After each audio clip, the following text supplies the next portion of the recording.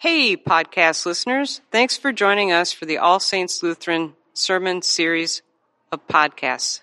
We're so delighted that you've landed on this page, and we ask that you contextualize yourself by reading the descriptor. Enjoy, and let us know what you think. Mark, the first chapter. Now after John was arrested, Jesus came to Galilee, proclaiming the good news of God, and saying, "The time is fulfilled, and the kingdom of God has come near. Repent and believe the good news." As Jesus passed along the Sea of Galilee, he saw Simon and his brother Andrew casting a net into the sea, for they were fishermen. And Jesus said to them, "Follow me, and I will make you fish for people." And immediately they left their nets and followed him. As he went a little further, he saw James, son of Zebedee, and his brother John, who were in their boat mending the nets. Immediately he called them, and they left their father Zebedee in the boat with the hired men and followed him. This is the gospel of Jesus Christ. Thanks be to God. Friends, through the power of the Holy Spirit, may God's grace, mercy, and peace be with you through our Savior Jesus Christ. Amen. There is something special happening in our texts today, and if we aren't paying attention, we might just miss it. In the Gospel of Mark, Jesus is passing along the Sea of Galilee, calling out to Simon and Andrew, who are in the middle of their workday as fishermen. They are literally casting their nets into the water to draw in the fish. And he invites them to follow him. Without any previous relationship with him, without any knowledge of who he is, without any debate amongst one another, in this text they just leave their nets, leave their boats, and follow.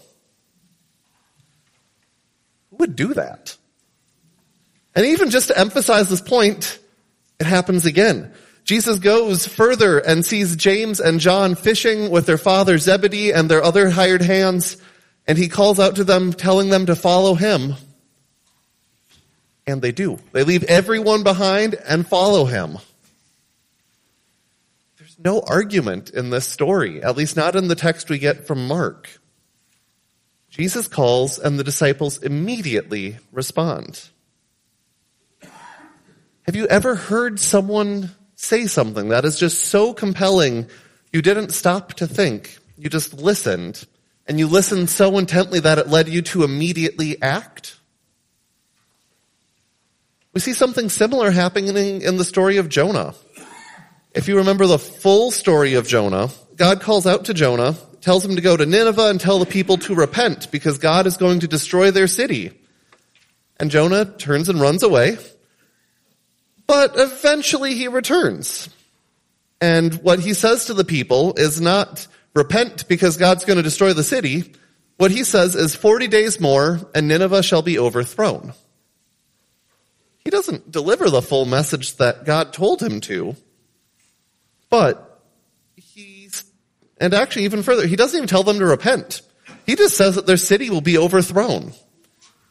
And it's even not clear from the text if he's shouting this from the rooftops or if he's saying it to one person on the street corner or maybe just whispering it where no one will hear. And yet, somehow, this message gets conveyed from Jonah all the way up to the king, who hears it and hears this message that the city will be overthrown and realizes it needs to change. And he immediately calls for repentance for the whole city, even though that's not the message that Jonah delivered. It's what God told Jonah to deliver, but it's not what Jonah actually did.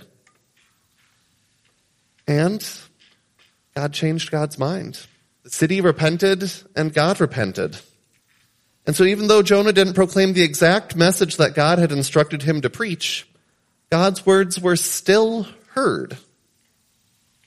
Something incredible happened here, and it's a little hard to grasp just how it happened, because it doesn't quite make sense. God is speaking in both of these texts, one through Jesus, then through Jonah. And God is continuing to speak today through each of us. But are we listening? You see, when Jesus calls out to these first 4 disciples, they hear his voice. Maybe they see something special in Jesus himself, but either way they turn to go and follow Jesus. And in Jonah, the people of Nineveh hear this ominous warning without a single word about God or faith or repentance or anything. And yet, through that warning, they do still hear God's voice calling to them, and in turn they respond in faith. In the early 2000s, there's a film called Bruce Almighty. Bruce is driving down the road, and out of desperation, he's had one of the worst days of his life.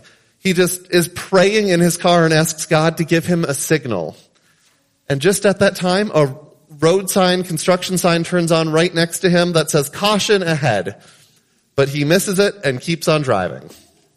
Then he continues just being like, "God, give me a sign." And immediately a construction truck turns in front of him, loaded up with signs saying, "Stop, caution, wrong way."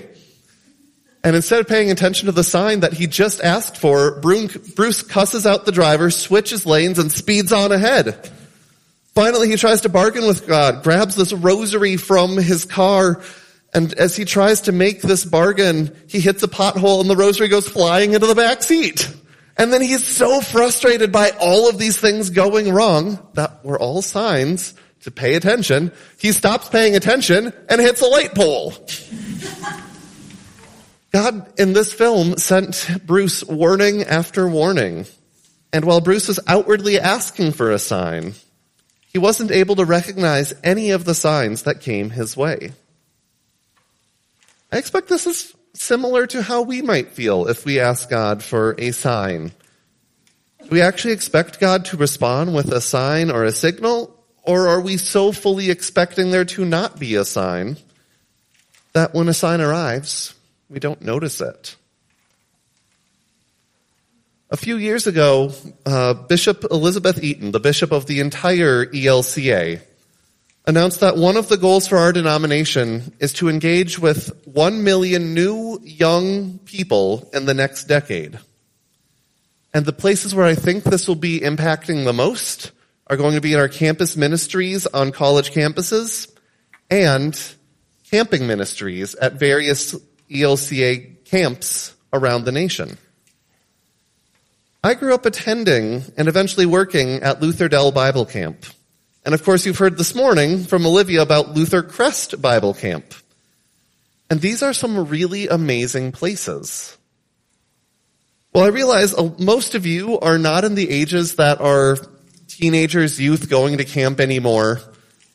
I do think the value of our camping ministries really aligns with this message of the text today.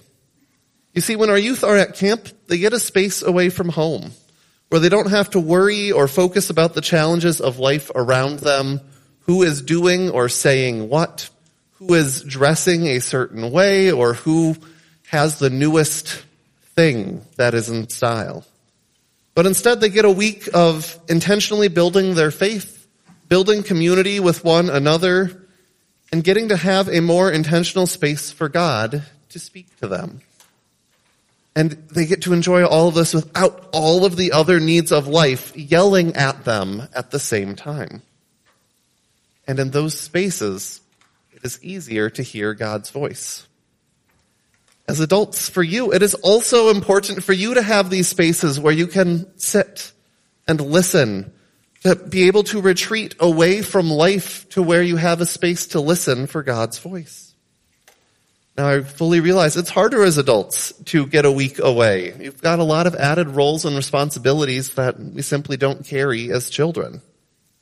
But when you can take a faith-filled or faith-focused retreat, you get a chance to leave behind the stressors of home and look at the bigger picture. You can step back and ask the question, where is God at work in my life? What is God calling me to do?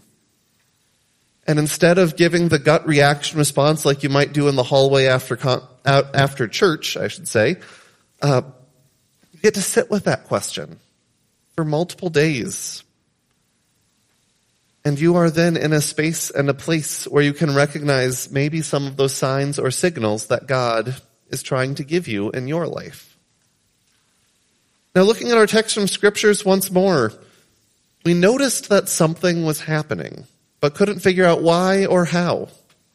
Jonah said that the city would be overthrown, and the city believed him and responded with faith and repentance. Jesus called the disciples, and immediately they listened to him and followed the call. Now, maybe we just missed this because it was simply too obvious to recognize. But what seems to be happening is that God is calling, and people are listening. God called to the people of Nineveh, and despite Jonah only delivering part of God's message, the people listened. Jesus called to the disciples while they were at work doing some of the hardest parts of their day, and the people listened. God is calling you today. Through God's word and the meal, God is equipping you today. And now how God calls you to follow may be different from one person to the next. It's unique for everyone. But know that you are being called and you are being equipped. And God is going to continue to work through you for the sake of the world.